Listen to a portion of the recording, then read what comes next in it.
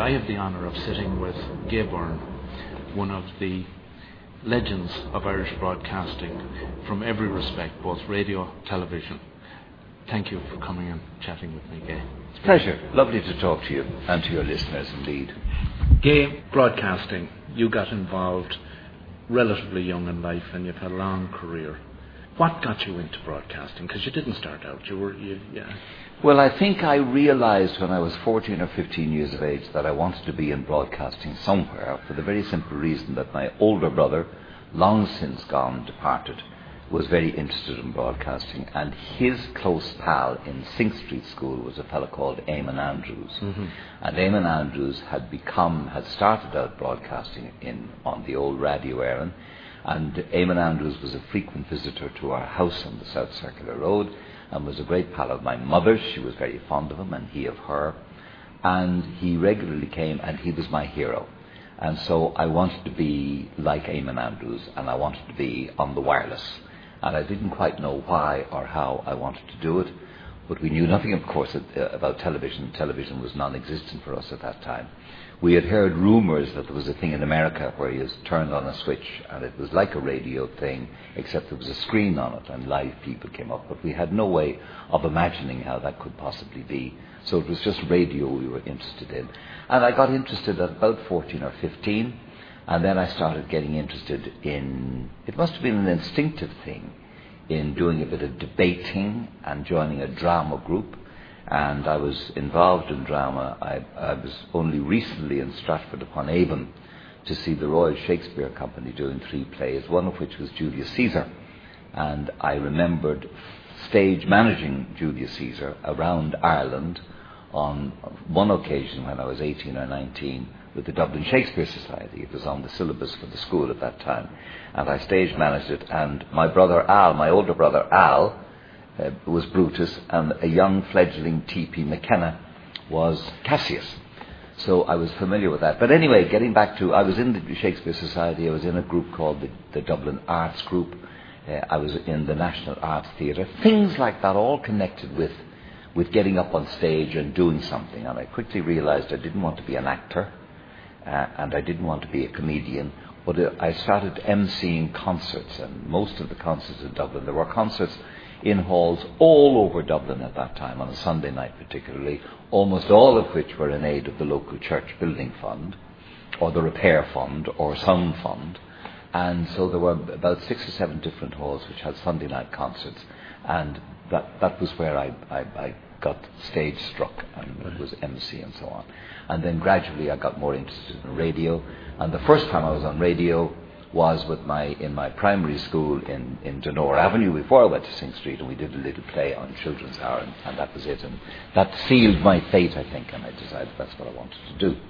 It's one thing deciding that's what you want to do, but given that RTE was the national broadcaster at that time and there were no alternatives, to be able to take a dream and to turn it into a reality would not have been as easy as it may be today.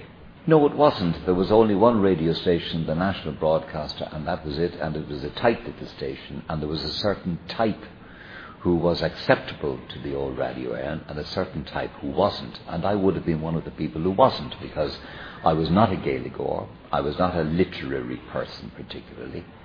I came in, I got involved in Radio Éireann to begin with on the basis of jazz, because I fell in love with jazz when I was about 14 or 15 as well. So I missed all that Elvis Presley, all of that 3-chord trick merchants, as we call them, when I first discovered Louis Armstrong and Dick Spiderbeck and Benny Goodman and all of those people. But no, I wasn't the acceptable face of Radio Éireann, but I persisted in training. I remember that my third brother, who went to America and was in Korea with the American Army, and then came out and got into television, and he used to send me from the stations he was working in, like Little Rock in Dallas and KMOX in St. Louis. He used to send me the news bulletins as they went out on those stations, and I used to sit for hours and hours in a little back room in our house on South Circular Road with a tape recorder, a big, when I look at your beautiful piece of equipment here now, when I remember the huge tape recorders we had, reel-to-reel Philips, and the quality so bad. But anyway, I used to sit for hours and hours reading these things over and over again as I imagined myself reading them on television in America. Right. And they were about people I didn't know, and they were about places I'd never heard of, but nonetheless they were the official news bulletin as broadcast on the stations, and I used to do that, practice that over and over again, and listen to myself back, and I wasn't quite satisfied with the pace or the pronunciation or the emphasis or whatever, and I would do it again and again and again. And without knowing it, in between my homework and school and so on, I was just training myself to do what I was going to do. And that was it. And then eventually I managed to get into Radio Byrne through a very nice man who was the assistant music director, who decided that after a long, long absence, it was time we had a bit of jazz on Radio Byrne, and that's how I started in. And I got a jazz program of 15 minutes on a Monday night of such small beginnings, and I started to play jazz to a very, very small, very, very small, but niche audience. Right. And that's how I started. So from that, and of course, when you say 15 minutes, at that time, many of the programs on Radio Byrne were sponsored programs, 15 minutes sponsored. Yes, and a whole load of people who would never have got inside the doors of the Radio Byrne station as such because they weren't suitable. Dozens and dozens of those got their early start on sponsored radio, because you're quite right, they were 15 minutes in duration. They were advertising all kinds of products. They were mostly handled by advertising agencies who produced the programs and got them ready and all of that. And a lot of people got their start comparing those commercial programs and reading commercials on them. And they otherwise would never have got on radio, and they went on to do good things. And then I ended up at some stage having tried insurance, and I was very good at insurance and was very fond of insurance. Having tried that and various other things, I ended up then myself looking after the radio production department of one of the bigger agencies in Dublin called Wilson Young. And at one stage we probably had about 12 sponsored radio programs on Radio Byrne at the same time. And I was responsible not for introducing them all, but for producing them all and scripting them and getting out the music and whatever else had to be done with them. And I was disc man for many of them. In other words, I was the fellow who played the record, but people like Joe Linnane and Cecil Barrett and Ronnie Walsh did the announcing. And of course that in itself would have forced you to have a sensitivity to what your client's expectation was and what the particular audience might be looking for those individual slots. And the diversity of 12 would have been a very diverse discipline to develop. Although I must say we didn't do an awful lot of scientific inquiry. We knew there was a vast listenership to Radio Byrne because there was no other station to listen to, and we knew that the prime times, and they are still the prime times, early morning, 8 o'clock, 7 o'clock, because Ireland is rising earlier in the day than heretofore. 7 o'clock to about 9:30, 10, and then again at lunchtime, and then again in the late evening. And they were the spots to go for. But we didn't have any great scientific idea of who was listening to what, apart from numbers. Well, you'll be pleased to know that this is hitting the airwaves at 8 a.m. on a Sunday morning. There you are. The prime time, yeah. as my listenership tends to prepare to go to church. Quite. That's not a bad time at all. Not a bad time. Not a bad time. So as radio evolved in Ireland and your career developed, you moved from just the jazz program and evolved into talk radio. Into sponsored radio. I was doing a lot of that, and then I made the breakthrough as a newsreader in the Radio Byrne proper, as distinct from the semi-outsiders to do with sponsored radio. And once I got in, I would have to say that these people, who are not my kind of people, were extraordinarily good and generous to me, because I ended up doing almost everything. And I was reading the news, I was doing presentation, I was doing sponsored programs at the same time, I was doing programs in the Irish language, I was introducing the National Symphony Orchestra and the Concert Orchestra. Whatever came up, I did. And I was always available, and I was always reasonably clean in my habits, and I didn't drink or smoke, which was a huge advantage in the early days of radio, because the drink culture in Radio Byrne as a radio station was simply appalling, looking back on it. And there were many, many people far, far better than I would ever be, with far, far better voices and far, far more talent, and many other things going for them, who ruined their lives through drink. And it was the culture of the time, and gradually they got worse and worse until they were unusable and unemployable.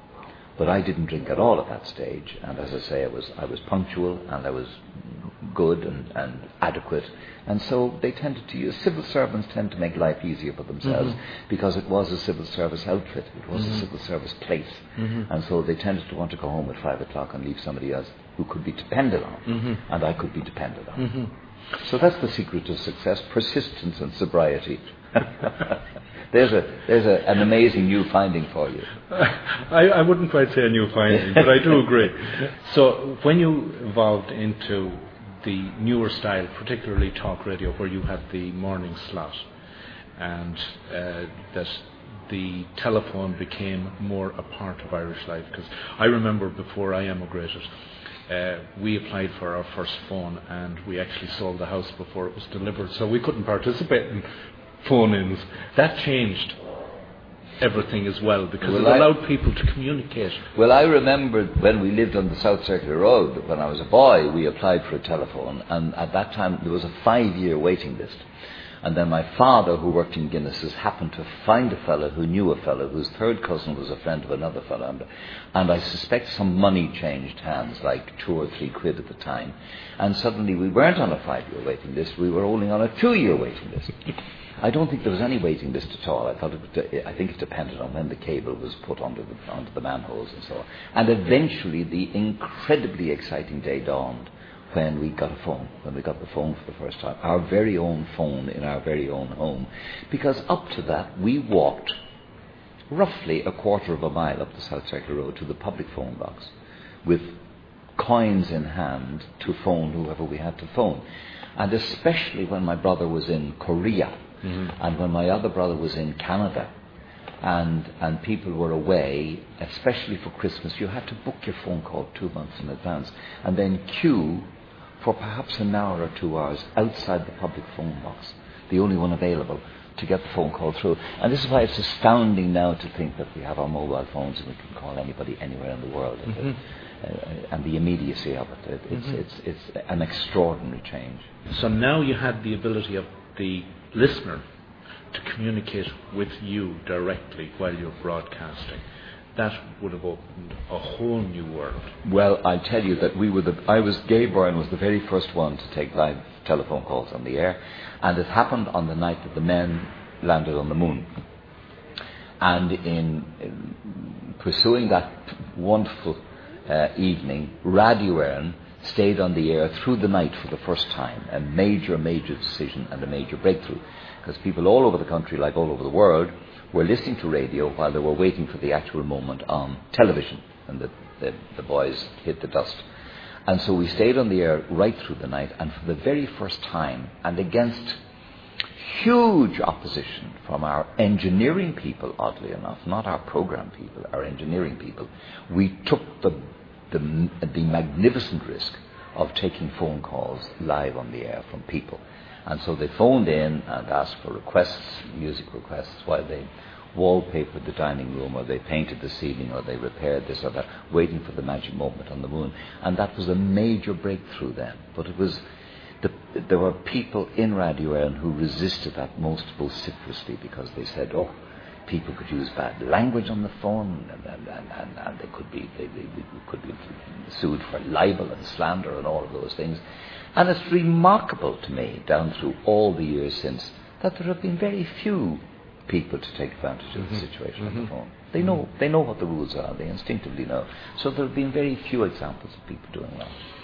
As that type of radio has evolved, people have shared the most intimate and painful aspects of their life with the nation, because they felt comfortable in picking up the phone and phoning you at the other end. Well, we carried on the live phone thing onto the Gay Byrne show, which was 2 hours, as you know, 5 days a week, from 9 until 11 every morning, and I did that for whatever it was, 37, 38 years. And yes, you're quite right, people would phone and talk about the intimate details of their life, and I'm convinced it was because they were on their own telephone, in their own little dining room, or their own little hallway, or their own little kitchen, and they felt comfortable and at home with that, and they were talking to somebody they knew very well, i.e. Gay Byrne or Marion Finucane, or now it's Joe Duffy does it on Liveline, and that's a program completely based on phone calls. That's a totally phone-in program, and so the format works extremely well. And it worked very well from the very beginning. It brought a greater immediacy, of course, to radio, and access to people to air their views and opinions, which were not always worth hearing, but nonetheless it gave them the freedom to do it. And it's always great fun. And it's a cheap form of radio. True, but it also requires, as you displayed over the years, a tremendous skill set to be able to guide what is not a trained communicator, being the person on the phone, through what can be a very emotionally charged story that they want to tell. Because it can go awry very quickly. Well, it can, but once you're doing it, and once it's live on the air, and once there is no delay, you simply learn to cope with anything that looks like going awry. And I think listeners get used to it, and they know that this is not going right, and you can always cut it off, of course. You can always have a save your heart button. And so on. But generally speaking, I think it's a very good piece of radio. I think it's probably overdone at the moment, if anything. But it makes all of the stations now know. I'm just discovering again today my association with the Road Safety Authority. We made some announcements yesterday, and I realised this morning I was doing 3 or 4 telephone calls to different radio stations now. We have a plethora of radio stations, as you know. And you suddenly realise that they're all listening to each other. I presume this happens where you are as well. They all listen to each other to see what each other is doing, and as soon as they hear you on one station, they're back onto you to try and do the same thing, so as not to be scooped by anybody or whatever on a reasonably important announcement. And that's the way radio has blossomed. So the telephone is in constant use now, and I think radio would shrivel and die probably if the phone wasn't there.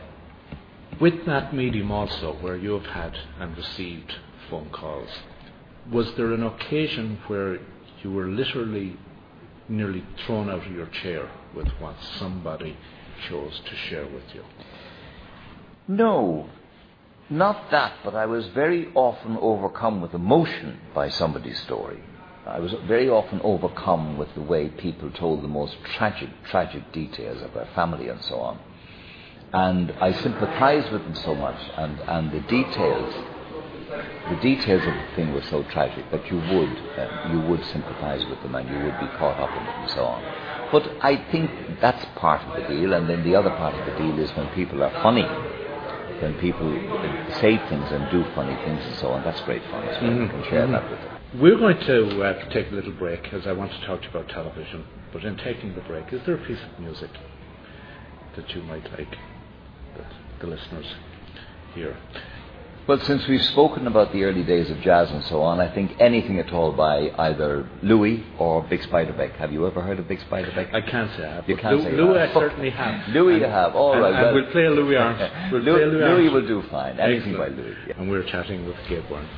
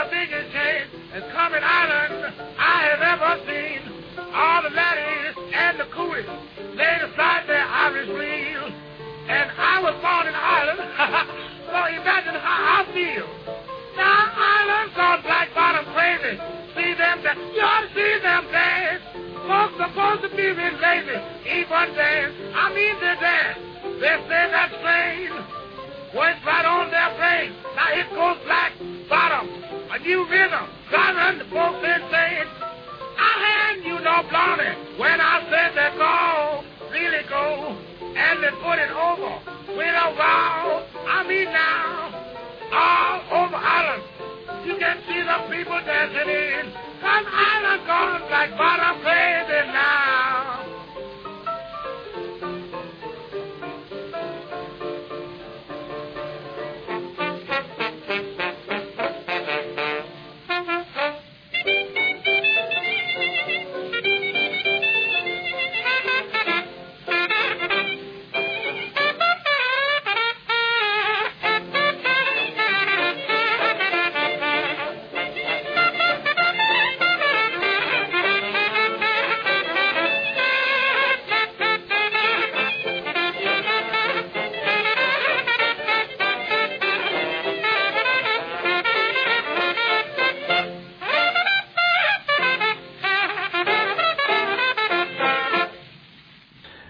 Gay, you also made the transition from radio over to television, a very, very different medium.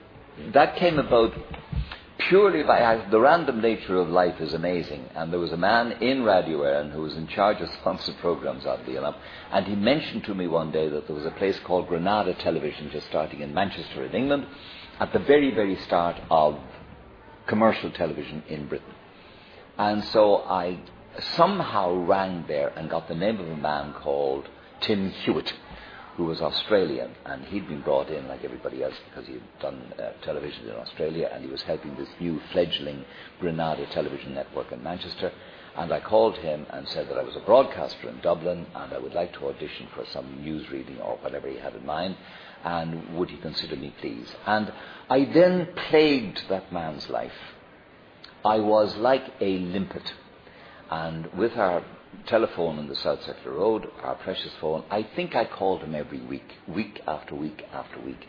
Same thing, Gay Byrne, Dublin, and all that sort of. And eventually, I think, out of desperation, I wore him down to the point where he said, right, there's a possibility of maybe a vacancy occurring for newsreaders. I tell you what I'll do, I'll pay your fare to Manchester next Tuesday or whenever. Come over here and we'll have a look at you and so on. And so I went. And I read the news just in a dead studio at 3 o'clock in the afternoon. And he immediately said, could you do that again for me? So I read the news again, right from top to bottom. Now, what he didn't know, of course, was that I'd been training myself to do this as well in the little back room in South Circular Road, not having a very clear idea of what I was doing. I read the news twice for him on that day, and he said to me, are you going back tonight? And I said yes, and he said, okay, I tell you what, stay over, because I want you to do the news at 5 o'clock, and I want you to do the late news then at 10:30. So I stayed over and did the live news live on the air, which was my first television experience, and I did the late news that night. And he sent me back home and said I'll be in touch, and he rang me then about 2 or 3 weeks later and said we can do a deal with you. They were a 5-day week company, Monday to Friday. The other company did Saturday and Sunday. That was the arrangement at that time in the early days of commercial television. And so I joined Granada, and then shortly after that a most amazing thing happened. They had a daily program called People and Places. It's the same as every television station in the world has something similar, which covered local happenings and general news for 45 minutes in the evening from 6:30. And the guy who was sub-presenter of that decided to emigrate and go back to Germany, and they needed somebody for that, so I got that as well. So I was in Granada Monday to Friday for something like 3.5 years, doing People and Places at tea time, and then reading the late news as well. And that was a wonderful introduction to television, and they treated me extremely well. I was very happy and very contented there. And I was coming back at the same time. Television that started in Ireland in 1962, and the same year the Late Late Show started. And I started doing that because at the very beginning, I suppose, the theory was that in the land of the blind, the one-eyed man is king. And I was one of the few people who had any flying hours at all in television. And so I was the one to pick to do this live television show, and that was the start of that. And of course, that live television show it started on the Late Late. That's right. Which went on. I did it for best part of, 38 years or something like that. That also was something very different, because live television was live television, as distinct from recorded television in front of an audience, and again a high risk factor in many cases. Some of the topics that you were willing to bring to the screen created and caused controversy and put you at the end of the sword of many, for a variety of reasons, and yet what you did was stimulate debate at a level that had never been done before. Not that you got much thanks for it then. This is all in retrospective consideration that people now say that the Late Late Show had a huge sociological effect on the affairs of Ireland, on our culture and on our attitudes and so on. And I suppose it did, but I think television in general, from the very beginning, people don't understand now that almost everything that happened on television caused controversy and contention and argument, because it's impossible to describe to young people now the extent to which people treated so seriously and with such urgency and importance anything that happened on television. And this show called The Late Late Show was on a Saturday night to begin with, and then shifted to Friday night. And it was live on the air, as distinct from recorded and then edited. And so anything that happened on it, bad, good and indifferent. And we had a studio audience, and people felt free to say what they liked. And people around the country, especially those who up to then had had great influence, I'm talking about the hierarchy and the clergy and the county councillors and the politicians and the local dignitaries and so on, who up to then had great influence on Irish life at a local level. They saw, like St. Paul through a glass darkly, that this thing was going to undermine their authority and their grip on the nation and so on, and they didn't like it. And so for the first 10 or 15 years of Irish television, there was a concerted effort to get control of it, to gain control of it and hold control of it, which was very difficult because they'd made the mistake of appointing an independent authority. And those people took their independence very seriously, and they had appointed an administration and so on. And those people took their situation very seriously. And so gradually we won the freedom to talk about what we wanted to talk about. And The Late Show was part of that, but I don't think it was the leading part. People tend to say it was the leading part, but I think there were all sorts of other influences at the same time. Did you ever find a specific effort at a gag? Well, it was too late to try to gag me because the show was live. And before they thought of gagging it, we had already done it. So it was very difficult to do that. I can't say at any stage there was interference. There were huge complaints and monster threats, and there was a lot of trepidation about things. But you're talking about a time when there was a night when we discussed the possibility of divorce being legalised in Ireland. Now remember what I'm saying. We were talking about the possibility of divorce being legalised in Ireland, and people walked out of the studio and protested that because they couldn't bear to hear the matter even discussed. Mm-hmm. Now you look back on that and say, what was going on and what was all that about? And various other highly contentious issues, the Irish language, of course, the north of Ireland, of course, supermarkets when they first came in, shopping malls, all of these things were major, major matters of contention. But there are always some things which are matters of contention in a country at any given time. As we speak now, the Lisbon referendum and the whole economic crunch in which we find ourselves worldwide in, and especially in this country, these are all bones of contention at the moment and very controversial subjects. And if I were still on the Late Late Show, I'd be, as I said to somebody this morning, I'd be like a ferret in there covering all of those issues. Now, I know there were one or two occasions, I can even recall them from before I emigrated, where you had one or two obstreperous. I think there was one guest at one stage was rather imbibed, that you had different... There were many people rather imbibed, I can tell you that. But got somewhat obnoxious. The psychologist or... psychiatrist. From yes. R.D. Lang, who was a very nice man, but he just was too fond of the drink, and we put a protector on him, who was supposed to stick to him like a limpet. And unfortunately, two of his pals escaped with him, and he turned up extremely drunk. And Professor Ivor Brown, who was his colleague here in Ireland, who was an extremely famous psychiatrist, He tried to take care of him and feed him coffee. It's been my experience through my life that the only result of giving a drunk coffee is that you end up with a rather more alert drunk. I don't think the coffee cures it at all. But anyway, we put him on, and it was an unfortunate occasion, and we had done our best to keep him off as long as possible and all of those sort of things. But you get blamed then for putting him on, and then you'd be blamed if you didn't put him on and all that. So you just write over these things. It's just... In the years, and you would have, I don't know how many shows you would have put out over the years or how many guests you would have. Who would you put out there as somebody that... Impossible to say. It's just impossible to pick anybody. I only know that on various occasions, indeed on many, many occasions, you knew that you had captured the attention of your viewers, because 200 people in the studio, which was our studio audience complement, that silence descended upon them, and there wasn't a cough or a sniffle or a snuffle or a movement or anything else out of them, and you knew that the person you were interviewing had caught their imagination to the extent that they were totally and completely riveted on what they had to say.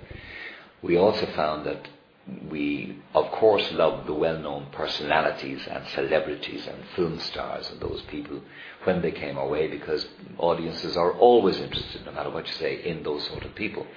But we found again and again on the Late Late Show that ordinary people, as you described them, to whom something extraordinary had happened, whether it was in a sinking ship or in a burning aeroplane or in a burning house or whatever, something extraordinary had happened, and who had the capacity to tell their story.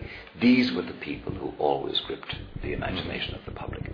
And you could feel that palpable concentration of attention on the person. And you knew that if you had them in the studio to that extent, then you certainly had them at home to that extent. And the other wonderful feeling was when there was somebody extremely funny. You think of various people, but you realized that your audience in the studio were in helpless, uncontainable hysterics of laughter. And so was I. And you knew then that you had the audience at home in exactly the same frame of mind. And those two extremes, both of those two extremes were very rewarding, always very rewarding. In what was a very public career, you managed to maintain a very private life. And while certain aspects of your life were known, that you had a holiday home in Donegal and you enjoyed that and you enjoy your Harleys, outside of those little few snippets, people know very little about you. Was it difficult to maintain that? No, I don't think people... I think people accepted me because they knew me so well, and they knew that I lived in Howth, and I left Montrose to go to Howth every day when I finished work and so on, usually late at night.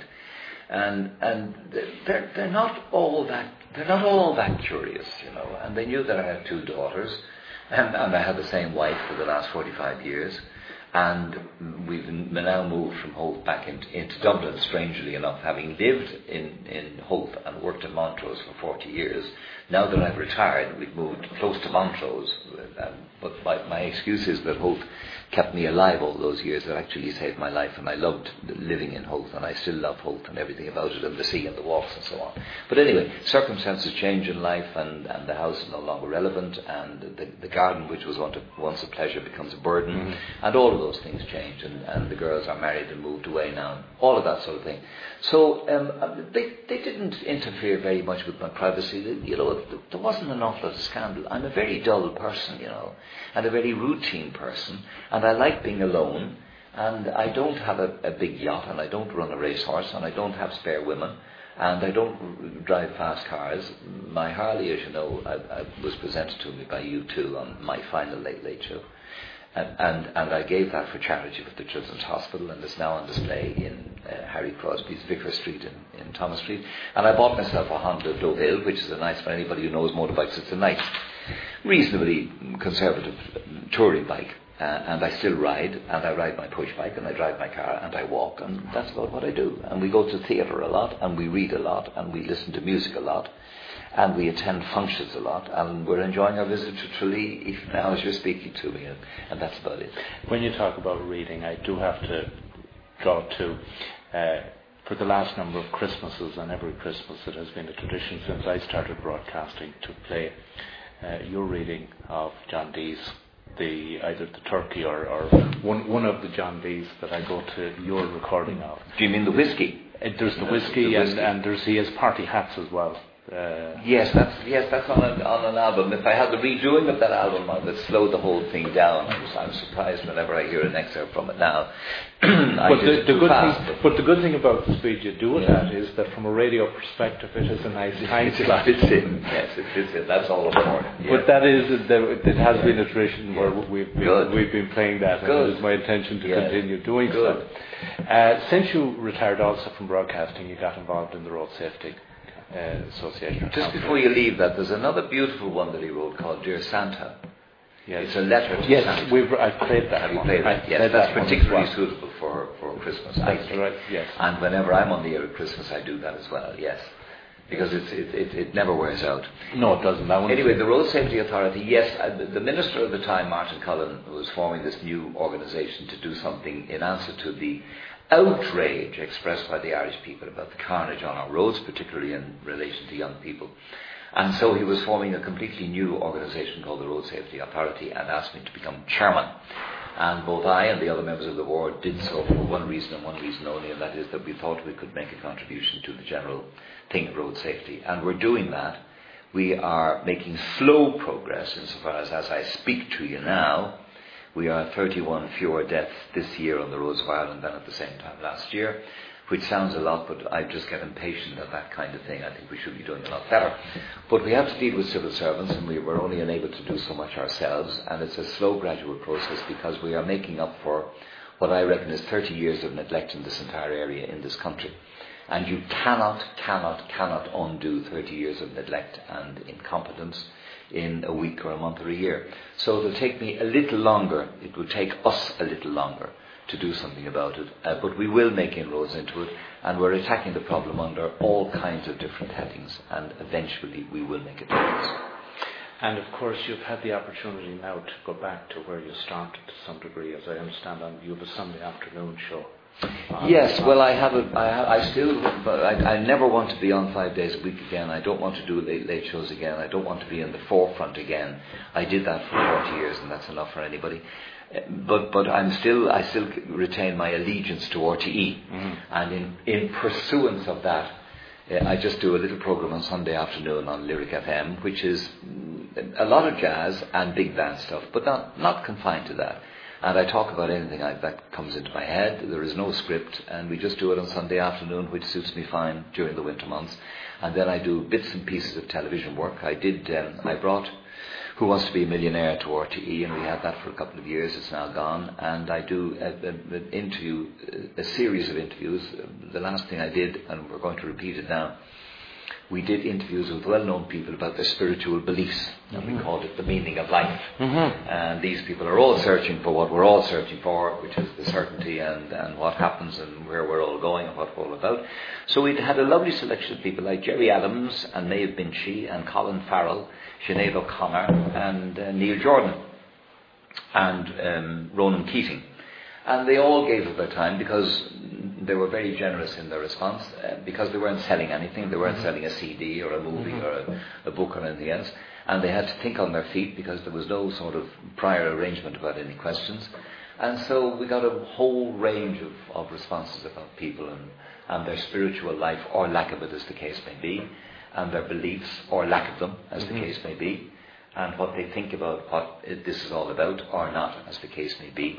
And we're doing another 6 or 8 of those now in the near future. So, Gay, if somebody did want to tune in to Lyric FM on the internet, what time are you broadcasting? I'm broadcasting Irish time this year from 2 to 4. Okay, so that's just as we come off air at 9 a.m. on Canadian.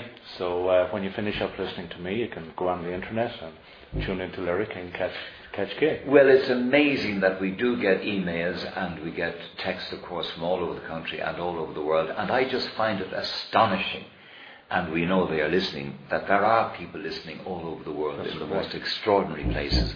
When you consider that when I first started in Radio Erin, there were large pockets of Ireland where they couldn't receive us because there was a mountain in the way, or the transmitter wasn't strong enough, or whatever. And now it totally befuddles me to think that in deepest, darkest Africa, they're listening to Lyric FM and Radio 1 and Radio Ireland in general and so on. It's just a wonderful, wonderful thing. That's a good note for us to end. And I want to say thank you indeed for spending time and sharing with the listener. Well, you're welcome, and thank you very much indeed for having me. And I send my best of kind regards to all of the people who might know who I am in and around your area and listening to your lovely radio program. John D. Sheridan's writings have wit and style and are delightfully written. It's only when you read them aloud that you'll appreciate his sheer sense of fun. But better than that, he writes for all of us and about all of us. And he never hurts because he has so much sympathy and compassion. So here's a salute then to a fine man of letters. On a bright Sunday afternoon recently, when I was walking on the outskirts of the city, a very pleasant little lady, who was acting as spokeswoman for two still smaller ladies, asked me, with a mixture of respect and dignity, if I could tell her the right time. But the look on her face showed that she had no doubts at all on the matter. She knew that I could tell her the right time. I may feel young and think that I look young, but the young themselves are not deceived. They have given me institutional status. I am bracketed now with Trinity College and the Custom House and all other grey and venerable foundations. Incidentally, I've often wondered why so many of our public buildings should carry their clocks of all places on their foreheads, where they are of no use whatever to those who work within, just as my watch would be little help to me if I wore it face foremost on the front of my hat. And I have wondered also why, with so many wayside pulpits telling the time, no two of them should tell the same time. Can it be that the City Hall wants to have all the medical students late for lectures, that the university wants to produce chaos in the rates department, and that the stock exchange is bent on ending all punctuality in the National Library? Be that as it may, the point that matters is that with every city full of mechanical liars, and the truth not to be found even on church steeples, it is right and proper that respectable burghers should carry the gospel in their waistcoat pockets, or strapped to their wrists, and be ready to preach it on demand. But this is not the reason why young people are forever asking the right time. For young people are not interested in the sort of truth that we oasters carry about with us. They listen to the gospel and ask to have it preached to them, but they look on the preachers as false prophets. They regard time as a sort of crooked adult arithmetic that works always to their own disadvantage, that puts an eternity between birthdays, makes school hours unbearably long, and stops the day's fun when it is at its brightest and best. And the little lady who stopped me so primly the other evening didn't want to know the time. She wanted something more magical than information. She wanted power. She wanted to try out an open sesame with me as the slave of the lamp. She wanted to prove a fairy story and test a recipe, and she did. She forced a stranger to a halt in his tracks. She made a grown-up stand and deliver. I had no defense against her ancient formula. I opened my overcoat, I opened my undercoat, I opened my watch, and I opened my mouth, and all at the behest of a damsel not much taller than a card table. You may think that in catching me she hadn't made much of a catch, but it might just as easily have been the Lord Mayor or the President of the High Court. She didn't ask me for the time, she asked me for the right time, as if to pretend that other people walking on the rim of the city that bright evening might be content with the wrong time, that certain giddy and irresponsible souls might be fobbed off with the approximate time, but that important people, like herself and myself, were interested only in the right time. Her attitude hinted at enterprises of great moment that might go awry if she were a couple of seconds out, one way or another. She wanted the right time or nothing. She wanted to know the right time, and I was obviously the right man to tell her. It was plain that she regarded me as a solid man in a world of featherheads. I got the impression that dozens of other men had told her the wrong time, and that she regarded me as her only hope. But in answering her, I lied as blatantly as the highest cock in the city. For I hadn't got the right time, and I'll never have it again. The right time is not rationed in hours and minutes, not prisoned in dual movements. It isn't that kind of time at all. The right time begins with your first doll or your first circus, and it lasts through the whole eternity of youth. It doesn't end like a committee meeting or a lecture. It fades like a sunset. Little by little, it becomes blurred and dim, and then you don't see it any longer. You never see it again, but once in a while you think that you do. It haunts you like a mirage, especially on bright evenings when the pinpoint buds are swelling. But the vision fades almost as soon as it comes, and you know then that you've no time left, but the kind that ticks respectably in vest pockets, the time that measures worries and working days and the interest on overdrafts. I could have said all of this to the little lady, who wouldn't have understood any of it. Gather ye rosebuds is addressed to young people, but no one understands it until he's old enough to read it in the past tense. So I preached no sermons. I left priggishness to the wayside pulpits, to the talks on town halls and bank lintels and church steeples, to the brass tongues that waken every 15 minutes to remind us that old time is still a-flying. I simply consulted my half-hunter.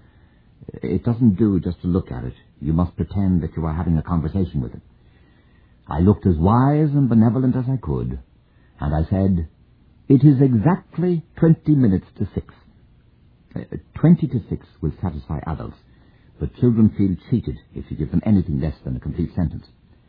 It's always well, too, to throw in exactly for good measure, although precisely is even better."